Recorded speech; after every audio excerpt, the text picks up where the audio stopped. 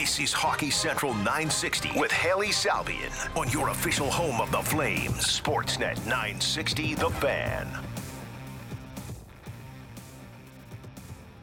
Welcome to the show, everybody. It's Hockey Central on Sportsnet 960, The Fan. I'm Haley Salvian here with you for the next hour. No Logan Gordon today. And we were going to do our Tuesday Pat chat on Tuesday, today on Wednesday, but no Pat Steinberg today. Instead, we're going to have Julian McKenzie. He's going to join us here shortly. He's the new Calgary Flames beat writer at The Athletic. And then we're going to be joined by Steve Conroy from the Boston Herald to tee up Flames Bruins on Thursday night. We're going to look ahead to that. Mike Riley was one of the players on waivers this afternoon. Looks like that could be a move to clear cap space to let somebody like Charlie McAvoy back onto the active roster. He practiced today with the Bruins, was skating with Hampus Lindholm. Jim Montgomery, after practice, would not confirm or deny that McAvoy is going to play on Thursday night against the Flames, but he also said Marchand wouldn't play a few weeks back. He said he's not going to play tomorrow or the next day, and then he did. So maybe we've got another sneaky taking a guy off LTIR move here.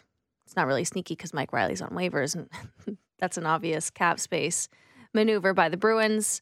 So we will maybe get more information tomorrow at morning skate from the Boston Bruins if Charlie McAvoy is going to be on the active roster against the Flames on Thursday. But that's a top of mind note from Boston Bruins practice that just ended an hour or so ago. So we'll talk to Steve a little bit more about that. A couple games around the league last night. Toronto Maple Leafs lose to the Vegas Golden Knights in overtime. Vegas has really started to separate themselves early already. I mean, they've got 24 points. They're 12-2. They've won 8 straight games. They are number 1 in the league. You've got to scroll pretty far down to get to the Calgary Flames, who are now 5-2, 12 points. 21st in the National Hockey League. It's early. I know it's very early. I struggle with the is it too soon to panic question that is more frequently being discussed with the Calgary Flames. I feel like every time I ask that question, everyone's temperature starts to change. So maybe let us know on the text line 960. Are you starting to worry? Is it too early to panic about the Flames, or is it time? Are you worried? Is it starting to get late in Calgary already? I don't think so. I think that if you look around the league, there's a lot of teams, really good teams that don't look very good right now. A lot of teams a lot of us thought weren't very good, doing very well. I just think it's too soon to write off or crown anybody. I saw Mike Rupp was talking about something similar, former member of the Pittsburgh Penguins. He's now an analyst for NHL Network, and he kind of said, it's too early, again, to write off or crown anyone right now. And I'm with him. That's kind of where I stand right now. I mean, the Flames have played, 12 games this season? Vegas Golden Knights have played 14. Sure, we're almost a month in, but who knows what can happen. But I do think we all need to say, you need to start seeing some improvement from Calgary sooner rather than later. But let's go to the Atlas Pizza Hotline because we've got Julian McKenzie on the line. We'll talk a bit more about the Flames, maybe look around the league a little bit because we've got a bunch of time with Julian. Let's go there now. Julian, what's up? How's it going? Things are good. How are you doing, Haley? Good. It's, I feel like I'm starting to get into season game shape, early in the year. I'm really tired because I'm staying up late watching all the late games and getting up and going to the rink and going to morning skates. I think it takes an adjustment.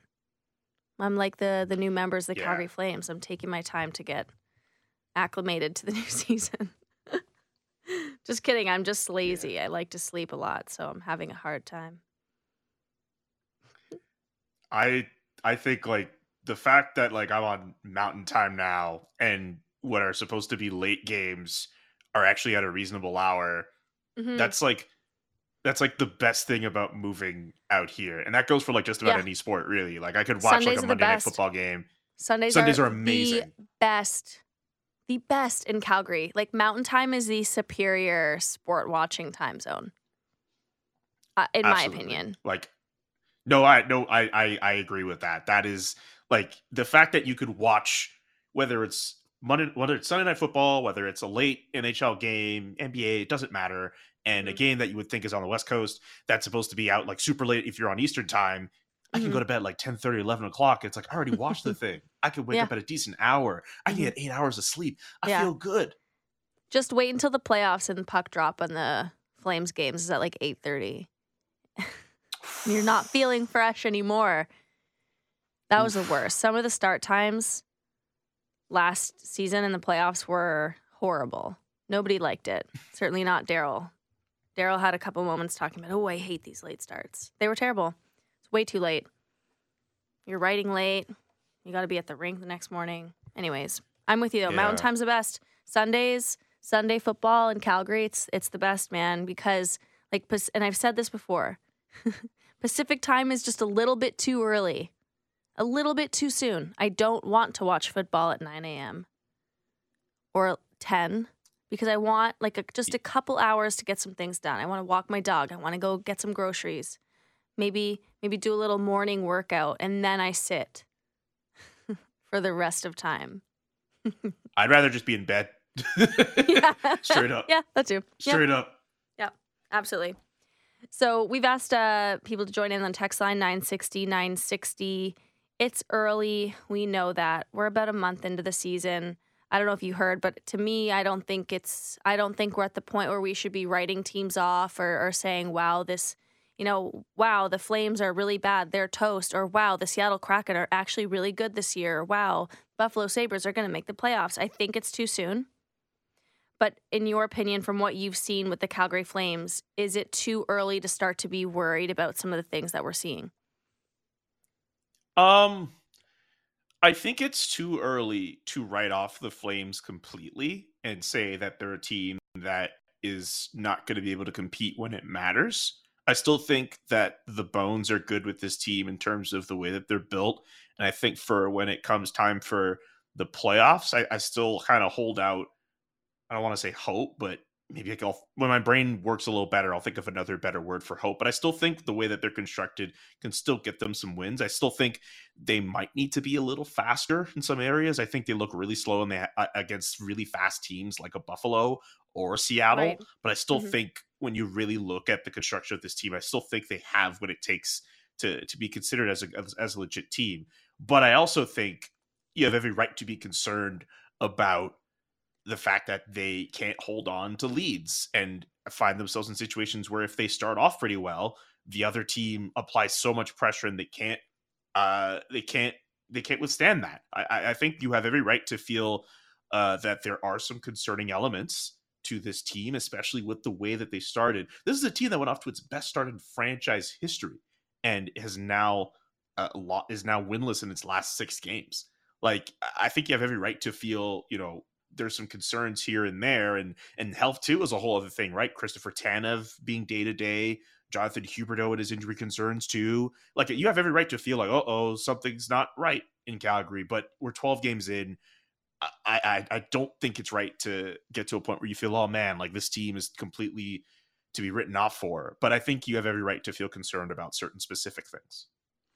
When I look at some of the underlying numbers and some just basic stats, as well as just watching this team, I think there are things that are concerning, like legitimately concerning about the Flames, not just kind of nitpicks. I think we're at the point now where we're not just nitpicking a team that's really good, as we were maybe doing when they won their first. They had that franchise start to the season.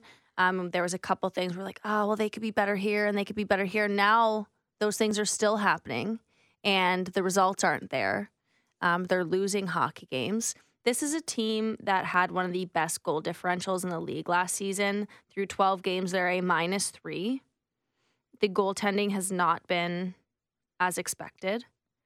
And so far, the chemistry is not there. You've got guys who haven't been able to kind of put it together at 5-on-5. Huberdeau is the one that everyone's been talking about, and he is day-to-day right now. But I mean, Andrew Mangiapane hasn't looked great. Dylan Dubé hasn't been as effective as he was in the first couple games this season. I think the Flames we saw in the first 5-game segment and the Flames that we've seen in the last 6 or 7 games are completely different teams. And it's not just that the results aren't there. I think you're just seeing like they're a little, maybe a bit slower. They're not clicking as well. Things just aren't really working right now. And it's difficult on the outside, talking about us in the media, people watching the press box, people watching from home. It's difficult to think, okay, what happened? Is this just still early season stuff? They're still working through things. It's they look like a different team right now. And you've got to wonder, what is it? Is it just one gritty win where they hold on to the lead and things start to turn around? They take one win and use that as a jumping off point to get things back on track. I don't know. Yeah. A win of any kind, I think, for this team. They just not just need a point. some We're kind not of talking win. a loser point here. A win. No. Win a game in regulation. No, get the lead and keep it and win the hockey game. You know what? I get the loser point is a loser point. It's there. But I really just think a win in any fashion just helps this team. And at this point, if they get it, and if they comes against a team like Boston on Thursday, tomorrow, I mean, it's funny because like the Calgary Flames, not only did they get off to that good start, think of the teams they beat to get to that start, right? Colorado, Vegas, Edmonton is in that as well. Pittsburgh's kind of fallen off as of late, but Pittsburgh is the last team they beat together. They beat some really good teams to get to that good start. If they find a way to beat the Boston Bruins with the roster that they have, what do we say about the Calgary Flames then? Is it a question of saying, oh, they play up to, I don't know if it's a situation you say they play up to their competition, they play down to their competition, but I get a little confused because it's like, oh, they found ways to beat these good teams, but that's if they beat Boston. When we saw the Toronto Maple Leafs obviously kind of bust their funk or get the rust off or whatever it may be against the Boston Bruins, they had that really great game on the road against Boston and then a really good game against Carolina, and then they lose to Vegas last night. But we've already kind of seen what teams that are kind of in a funk or a slump can do. Like, we know it's not impossible. Toronto, the sky was falling. Everyone's talking about Mitch Marner and Sheldon Keefe needs to get fired. Enough with Kyle Dubas. Sky's falling. And then they go into Boston on the road and beat the Bruins. Or I guess that was at home, and then they went on the road to Carolina. So they're on a back-to-back. They beat the Bruins, and then they go to Carolina on the road and win that game as well. So we know that it's not impossible for a team who's having problems to go and beat the Boston Bruins. The one question is, are we going to see Charlie McAvoy on Thursday night? All signs maybe point to that being a possibility. So they're getting back to full health, and they already had a really good start. But I guess the question for you too, Julian, is Jonathan Huberdeau didn't play yesterday. He was listed as day-to-day with an upper body injury. But then we heard from Daryl that he couldn't get his foot in a skate. So maybe this is an unfair question to ask you. What's happening with Jonathan Huberdeau?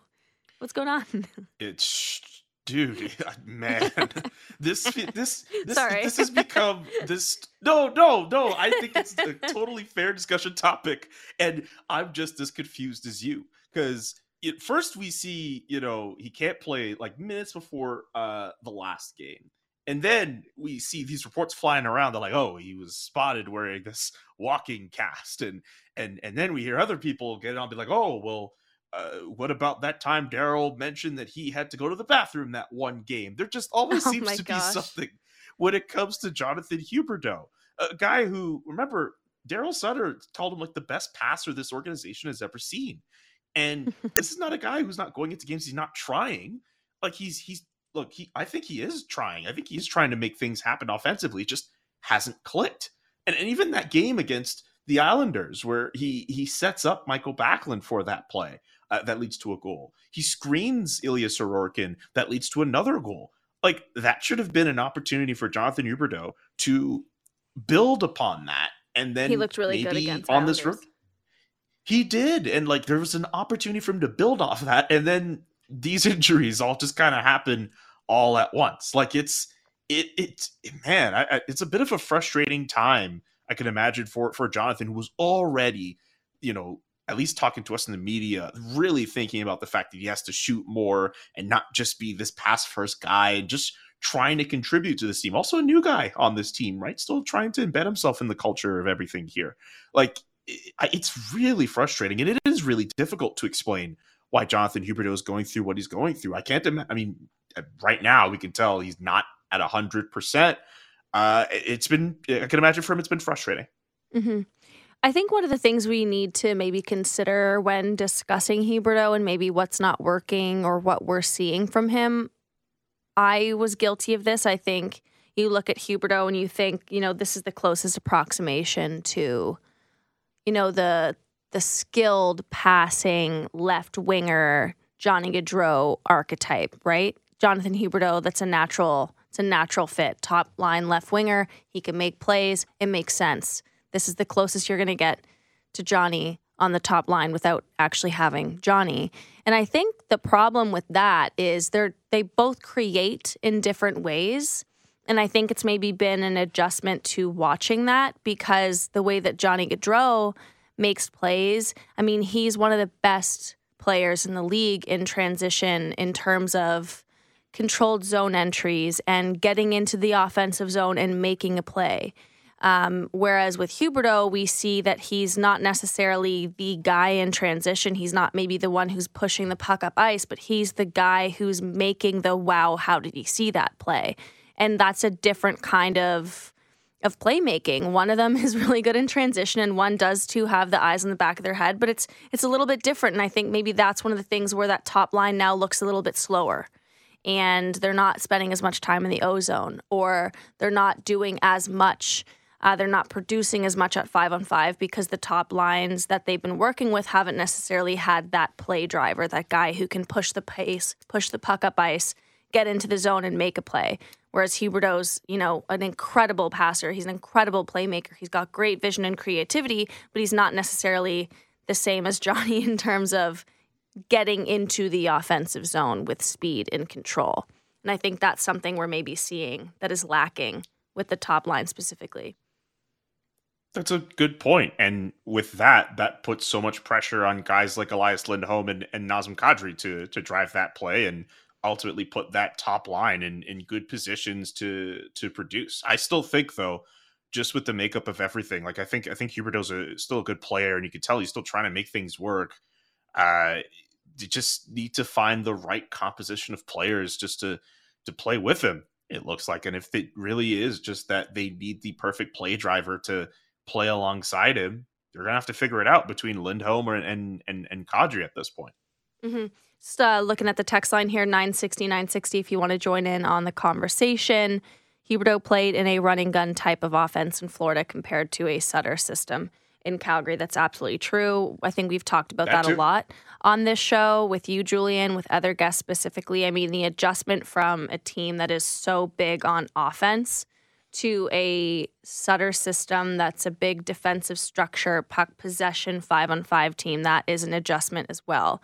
There is a learning curve that comes from just going and being able to cook and do whatever and run and gun and just hope the defense does their thing, to being, reliable and focused on both sides of the puck is very different. So that's something we need to consider with this kind of transition that we're talking about with guys like Jonathan Huberdeau and Mackenzie Weegar. I want to talk a little bit about the game last night, Julian. Nico Hischier gets the game-winning goal for the Devils. They stay red hot. Jacob Markstrom gets the start on the back-to-back. He loses again. Calgary Flames lose again. So what did you make of last night? Man, just that third period goal from Nico Hischier, I felt that kind of ultimately, and I know they got the flurry near the end, but that was just such another back-breaking moment to see. Just this team really wanted to, at least if you listen to Blake Coleman's comments about it before they went on that road trip, I think that this team realized that, they had played at home for so long and they wanted to, to get themselves a bit of a change of scenery and to go out and play games on the road just so they could kind of, take that opportunity to come together. We talk a lot about chemistry, but a lot of those road trips for those guys are where a lot of those guys kind of come together. And we saw them play well against the Islanders. We saw them play well for stretches of time against the Devils too. It's just they just couldn't finish. It just especially in the case of the Devils, just the younger, faster, hungrier team at different points that was just able to kind of overwhelm them. It's just very frustrating just to see on that point, especially because when you consider the Flames actually looked like they were getting themselves going on the power play. They got 2 power play goals in that game. This is a team that hadn't scored on the power play since the last time they won a game against Pittsburgh, and Jonathan Huberdeau scored that goal. I think there was another one of those games where the Flames were showing, things that you'd like to see. Tyler Toffoli getting on the score sheet, Nazem Kadri getting himself going. And I think Jacob Markstrom, you're making the point about goaltending not necessarily being up to par. I think you make a point when you consider how some of the games have gone, but I have a hard time faulting Jacob Markstrom for a lot of these losses in this stretch. Yes, there are lapses and goals he should definitely have back. You think of that Edmonton game, maybe even the Hischier goal he probably could have been a little better on. But I also think that there have been some moments, especially in that first period against the Devils, where Jacob Markstrom held up the fort and did what he could to keep his team in it. I don't think he should take all the blame for how these last few games have gone, and I really feel he's been better as the season has gone on. This is a guy who was battling illness in the first week of the season, and he's since gotten himself to a point where he's getting better and better in games. It's just a lapse, whether from him or in the defensive zone as well, the turnovers that some of those guys are creating too, that also does not help his case as well. I know I've kind of gone on a side tangent with Jacob Markstrom, okay. But I feel as if I feel it's important to mention with him, a guy who we all know is still trying to get himself to a point where he's forgotten about that playoff series that went as bad as it did this past spring, and is trying to get to his A game. And I genuinely feel he's getting to that point. It's just the wins aren't coming for him right now, and for this Calgary Flames team. It's tough for me because I've seen what Vezina caliber Jacob Markstrom looks like, and this is not it. And this is one of the things when you look at the Flames. I mean, he's making $6 million to be the guy, and I understand that sometimes it takes time for guys to shake things off or start clicking. I mean, this time last year, Markstrom had, a handful of shutouts already and was looking like, a Vezina caliber goalie early on in the season, and he carried that with him for most of the year. So I struggle with that. I don't think we're seeing anywhere close to Markstrom's best. I think when you look at, goals saved above expected, he's only at 0.46. So he's not, and when you look at some of the best goalies in the league, I mean, they're carrying their team. Ilya Sorokin, who we saw the other day, he's saving 11.7 goals above expected, meaning sure, the defense of the Islanders is giving up quite a bit, but Sorokin's shutting the door. He's making that save. He's being the guy. I think the Flames need that from Jacob Markstrom. He's supposed to be that guy. He was that guy last year. He was that guy the year before when there was a ton of issues for the Calgary Flames on the ice. And this is speaking before Jeff Ward got fired that season. I mean, there was so many nights where Jacob Markstrom was the massive Band-Aid over what was going wrong in Calgary.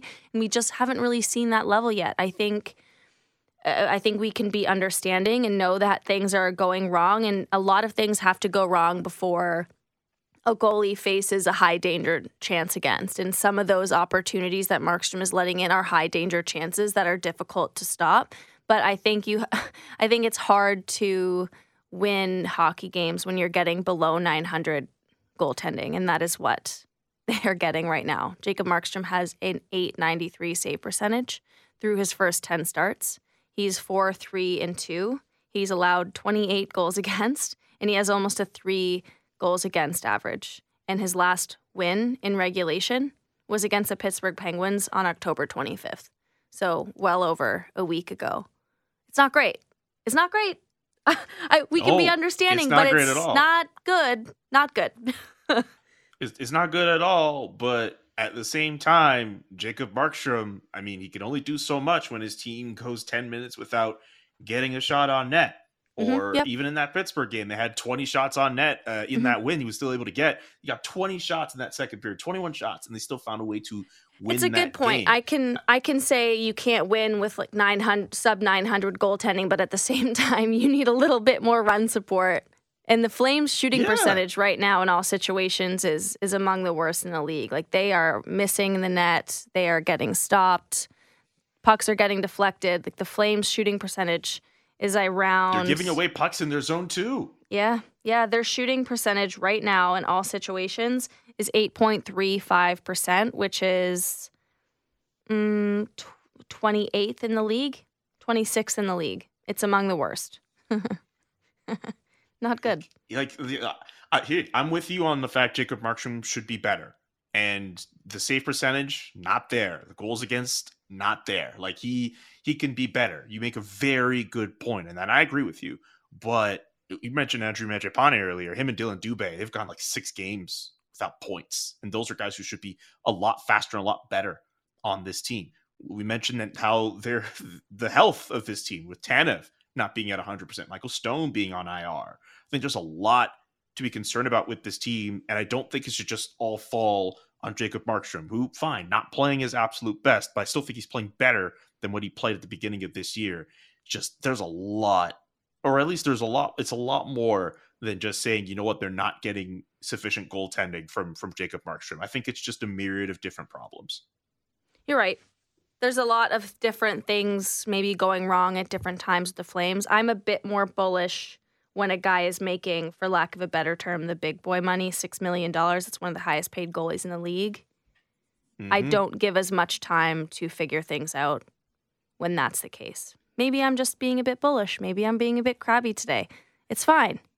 You had a story come out on The Athletic. It is a good debate. It's good. It's radio fodder is what it is for us today. But you had a story on The Athletic today, Julian, about team chemistry and how that stuff kind of comes together. And I think this folds in well with the conversation that we're having about Jonathan Huberdeau, about Mackenzie Weegar. And again, another note from the text line. People keep forgetting that Gaudreau and Tkachuk weren't in successes, under Daryl Sutter either. They needed a 30-game runway to build their defensive games from the first partial season under Sutter. You are right. That's from Jose. You're right. They had that half season. Like, everybody had that bit of a 30-game stint with Daryl Sutter. And then Daryl had the exit meetings, told everyone what to work on. They came back next year and things looked really good. So lots of things are different here. But Julian, you had a story on The Athletic. The revamped Flames are still building their chemistry. You spoke to some former NHLers. You had Daniel Briere. You had Colby Armstrong, who's one of my favorite people. Colby is awesome. What did you learn talking to them about maybe what some of these guys are going through right now? Just that if you have a good set of leaders, even if they're among your new guys who are trying to help keep things together, that goes a long way to getting everyone together. And just the fact that, you keep guys together. There's a really interesting quote I found from Colby, and I would like to kind of confirm for myself what it's like in the Calgary room, where Colby talks about how his guys in Pittsburgh would come together and go to this one spot called Bossa Nova in Pittsburgh. It's just this like kind of lounge, kind of club bar spot. And it's about maybe 6 minutes away from where the old Civic Arena was. I think the new arena they have now is not too far from there either, but it's not that far. And like, it's in this like cultural district, and late at night, like that's pretty much the only thing that's open, but they would all just go there. They'd even have their families kind of go with them too. Like, that was the spot where all those guys would kind of hang out and come together. And he tried to make the point with me that, nowadays you see in locker rooms, because teams have their own personal chefs around and they make food and stuff, guys could just kind of go and get their food. They kind of hang around the locker room. They could just go home. And he kind of lamented the fact that there's this kind of lack of togetherness with NHLers now, because of the fact that they have those resources where they don't have to let their guys necessarily go out and wander around to get food. And maybe it's a little different on road games, I'm not sure, but I think he was just trying to make the point that guys don't necessarily hang out with each other in the same way that they did before. And again, right. I would need to confirm that for myself with how the Flames kind of go about things. I know Trevor Lewis was trying to tell me that the group in Calgary is pretty tight and they do everything they can to come together. But to the point I was trying to make earlier about road games, like, these are the games where, you're away from home. The only people you're really around are your own teammates. Like, that's the opportunity for you to get to know your guys a little bit more. And for guys like Weegar, Huberdeau, and Kadri, like, this is an opportunity for them to to kind of do that. Is Nazem Kadri going to start playing Monopoly on the team playing with a few guys like he did it with Burakovsky in Colorado? But like that was the opportunity for him to do it. But essentially, just having leaders and having just togetherness and just being together. That's ultimately the biggest way to gain chemistry. And also, I mentioned in the story too, Briere's Flyers, that 07-08 team. They were the worst team in the NHL the year before. They add all these guys like Briere and Timonen and Scott Hartnell and Jason Smith, and they go on like a 10-game losing streak in February. Like people are wondering whether we should freak out about a 6-game winless streak here. The Flyers lost 10 in a row in February, and they still went on to the conference final. And Briere was telling me that some of those guys weren't even necessarily all that worried. I'm sure maybe they in the moment they probably felt a few different things, but ultimately they weathered that storm and they found a way into the playoffs and they did it. So it's entirely possible for teams to have gone through a whole bunch of turnover, realize they need to do things to come together to do that and actually see success. So yeah, that's what I was hoping to kind of convey through the story I wrote. I think you did. I think it was good. I think it's always nice when you can get Thank you.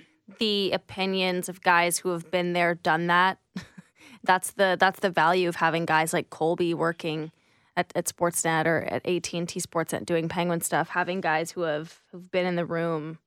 I just think getting their opinion and their look at things is very valuable, especially for guys who have been traded or free agents, et cetera. They know what it's like to have a room where they're close, like Pittsburgh, and they know what it's like to go in somewhere different and have to try to adjust to it. So I've opened up the text line again, 960.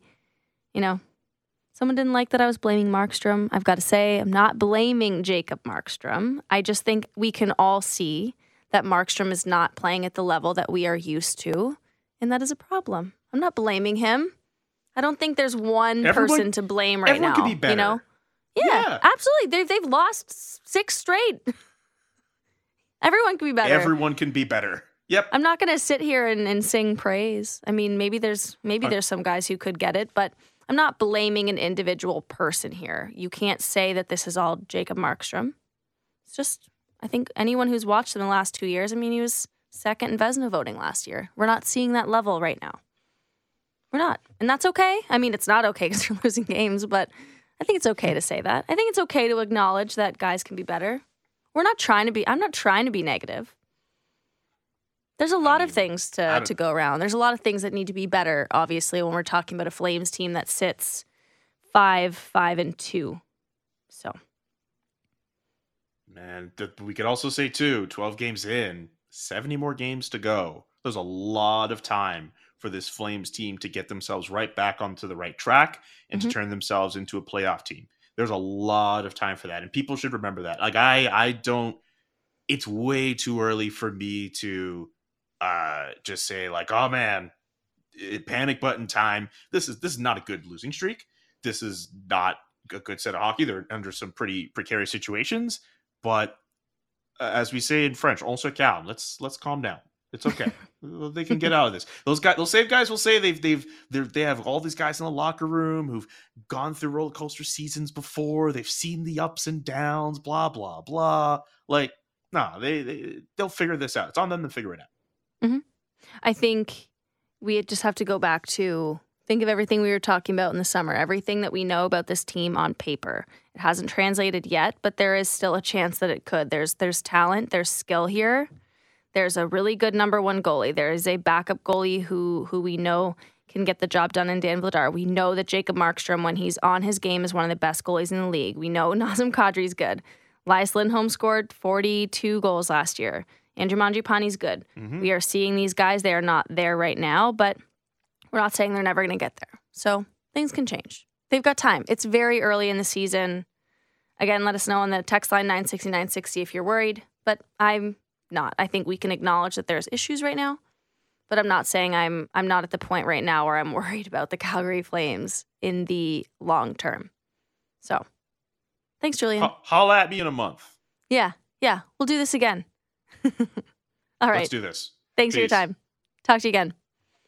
There goes Julian McKenzie on the Atlas Pizza hotline. That chat was brought to you by Atlas Pizza and Sports Bar, the 14-time Consumer Choice Award winner. For takeout or delivery, call 403-248-3344 or dine in at Atlas Pizza, 6060 Memorial Drive, Northeast. Again, we've opened up the text line here.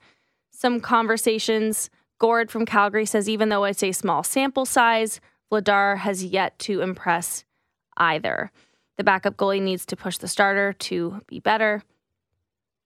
Another comment here. Fans need to calm down. I understand it's frustrating not winning, but this team has gone through a transition and it's a process. I believe they will get out of this funk and this adversity will be beneficial in the long run. That's been a big conversation point lately, is the Flames didn't really have a ton of adversity last season, and then they faced a lot of it when it mattered most in the playoffs. So maybe there's something to be said about being battle-tested this time around and having the experience of getting through this stretch. All right, we're going to take a break. And after the break, we're going to go back to the Atlas Pizza hotline and talk to Steve Conroy from the Boston Herald and tee up a bit more of the Flames versus Bruins game that's coming on Thursday night. That's coming up next on Sportsnet 960 The Fan. You're listening to Hockey Central 960 with Haley Salvian on your home of the Flames, Sportsnet 960 The Fan. Welcome back to the program. We're going to go right back to the Atlas Pizza guest hotline because we've got Steve Conroy from the Boston Herald on the line. We're going to talk about the Bruins, what's clicking so well on their 11-2-0 start to the season. They're going to be playing against the Calgary Flames on Thursday night. So, hey, Steve, welcome to the show. Thanks for making the time. Thanks for having me, Haley. It's great to have you. I mean, before we get to the on ice, I know there's been a lot going on in Boston with the Bruins right now with Mitchell Miller, with Isaiah Meyer-Crothers, and we saw today that the HDA put out a statement on Isaiah's behalf, or it was a statement from Isaiah in his words that they released. I mean, can you just give us a sense of what things are like with this group right now? Off the ice?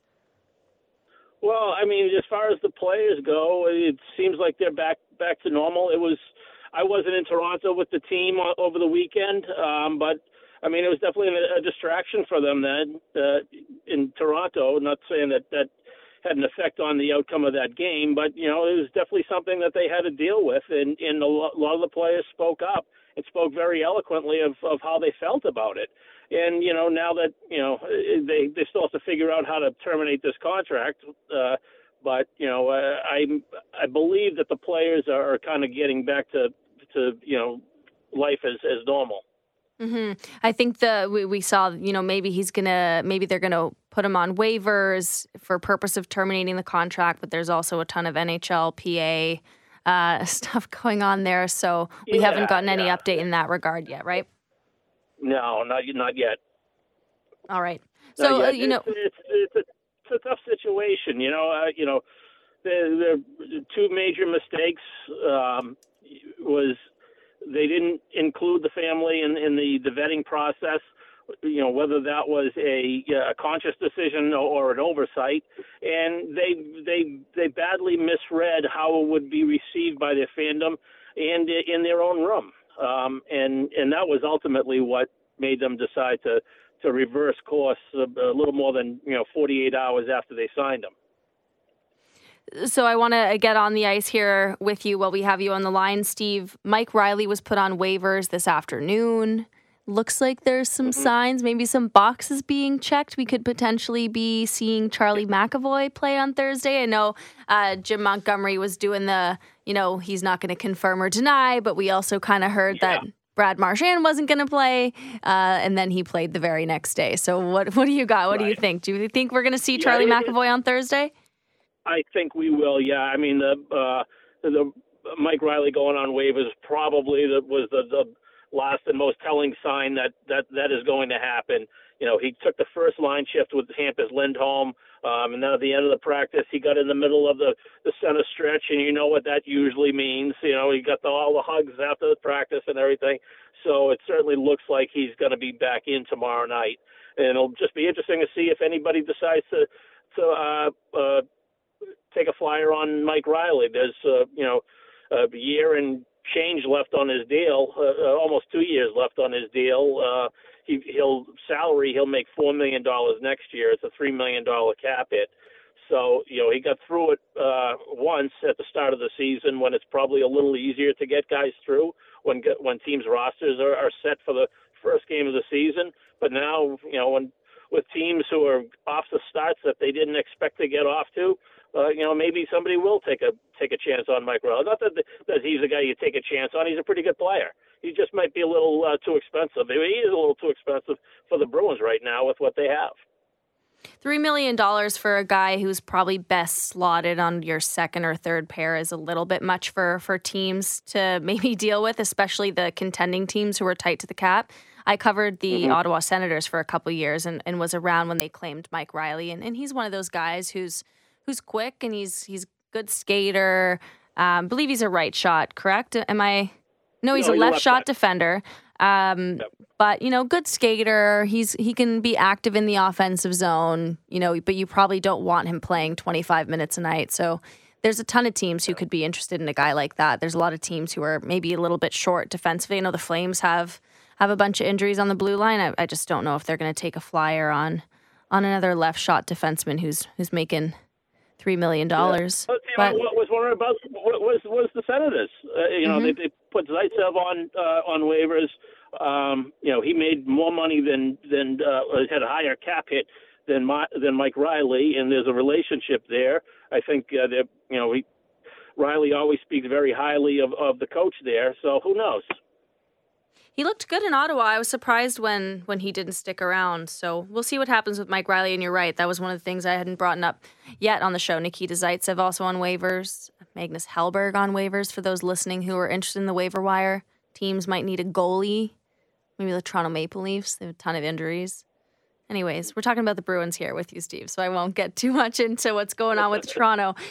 If Charlie McAvoy does play on Thursday, and the signs certainly point in that direction, can you just explain how important and how things change for the better with Charlie McAvoy in the lineup? Well, you're basically adding a second number one defenseman because Hampus Lindholm has played like a number one, through the first 12 games of the season, or what was it, 13 games of the season. It's right now. It looks like they're going to start McAvoy with Lindholm, but I would imagine at some point Jim Montgomery might want to break them up and have McAvoy and Lindholm on the ice for 2/3 plus of a game. It's a terrific 1-2 punch on defense, and one's right-handed, one's left-handed. It really solidifies their defense core. Lindholm is looking like such a great maneuver for the Bruins so far, hasn't he? Yeah, he's been terrific, and Don Sweeney has taken a beating in the past, even before this Mitchell Miller thing, which is a whole different subject. But he's taken a beating on some of the drafts, and rightly so. He whiffed quite a bit in the 2015 draft, but what he has done has been able to make a couple of deadline deals with some draft capital, some prospects, and turn it into Taylor Hall and Hampus Lindholm. And everybody thinks that it's they're at the precipice of a cliff here with Bergeron and Krejci maybe playing their last season, but I'm not sure they're going to fall off the cliff quite as precipitously as some people may think, because they still have some pretty good players. I think one of the questions I was asking in the preseason with the Bruins is, are they going to be able to kind of stay afloat with the injuries that they had to their blue line? And I didn't expect that Brad Marchand was going to come back as soon as he did. Same with Charlie McAvoy. I thought maybe they were going to be out a little bit longer, but we've seen a team that, despite some of the players that have been out, and I mean David Krejci has missed some games as well, and there was maybe some questions. Patrice Bergeron's getting older, et cetera, but this is a team that's off to an 11-2-0 start to the season. Despite whatever injuries, despite whatever age curve questions there's been, the Boston Bruins are one of the best teams in the league right now. How is that happening? Yeah, it's funny you mentioned that, because the mantra in preseason was that they have to get off to a good start. They have to pull up their socks and figure out a way to overcome the loss of a number one defenseman in Charlie McAvoy and a first line left wing in Brad Marchand. And they were ready to go from the drop of the puck this year, and it has gotten them. That mentality has gotten them through this portion of the season when maybe other teams might not have been so focused. I mean, we definitely saw with the New York Islanders last season how they basically started 400 meters behind the start line because they had the road trip, they had COVID issues, but they had some injuries and they just never could catch up. And we're not seeing that with the Bruins. They are off to a great start. I mean, when you look at this team and you're watching these games again off to an 11-2-0 start, what is clicking so well when the Boston Bruins are on, which they have been? What is this team doing so well that's been difficult for teams to deal with? Well, it starts in net. Excuse me. Linus Ullmark has been very good, and he's had to be because especially early on, they were trying Jim Montgomery was instituting a more aggressive attack style where with defensemen are given a little more leeway to jump into the play to make it kind of a four-man attack. And there were some rough moments early on in this system, and Linus Ullmark was there, and he has pretty much made all the stops that he's needed to make and more. So it starts there, and then you're getting depth scoring from the third and fourth line, which has been a problem for the last few years for this team. A guy like Nick Foligno, who everybody thought was ready to go on the scrap heap, has made a pretty good comeback here. I don't think he's going to score 20 goals again, but he's contributing every night in various ways, whether it's being physical or retrieving pucks or whatever it is. Charlie Coyle is off to a very good start, playing very well no matter who his wings are. So they're getting contributions up and down the lineup. And a guy like Connor Clifton, has stepped in and been, an impact player and has been able to, you've stepped up into some of Charlie McAvoy's minutes as well. So it's really been a team effort for them to be where they are right now. What changes have you seen from Jim Montgomery behind the bench versus Bruce Cassidy last season? Well, as far as dealing with us, Bruce was always a tell it like it is kind of guy, and he was never like really insulting towards players or anything, but he would say who did what wrong, and I guess I can grade on some players. Some may handle it a little bit better than others. And now Jim Montgomery is a lot more careful in how he assesses individual players. So that's one of the biggest changes. And as far as on ice, the biggest changes is what I mentioned there, just the four-man attack and maybe living with an odd man rush every now and then. Before we let you go, is there one other thing that you haven't mentioned that Flames fans, the Flames, people watching this game are going to need to look out for when we're talking about the Boston Bruins on Thursday night against Calgary? Well, the special teams have been very good. The penalty kill the other night, Monday night, they took 3 penalties in the first 10 minutes of the game, and I think they allowed 2 shots on those 3 penalties. The kill has been very good, and now the power play is starting to round into form a little bit. They were trying to force the puck to David Pastrnak on that elbow where he's so dangerous, and it was just getting picked off and sent the other way at the start of the season. And you saw on Monday night, Patrice Bergeron's game winner on the power play. He was wide open in the bumper, and I can't remember the last time I saw him that wide open in that spot. And he's deadly from that spot. Mm-hmm. I guess the last one from me is David Pastrnak. Are we seeing another level from this guy? Is this just what's expected? He's just off to a great start, 20 points in his first 13 games. Yeah, he's playing very well. He was focused. He went through a personal tragedy, not last summer, but the summer before, and it really weighed on him quite a bit. I don't know if he lost his infant son 6 days after birth. Yes. And that really weighed on him. It was tough on him, the early part of the season. He got off to a little bit of a slow start.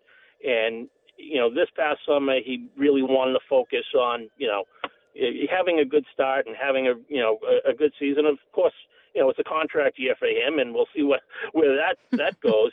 But he's off to a terrific start.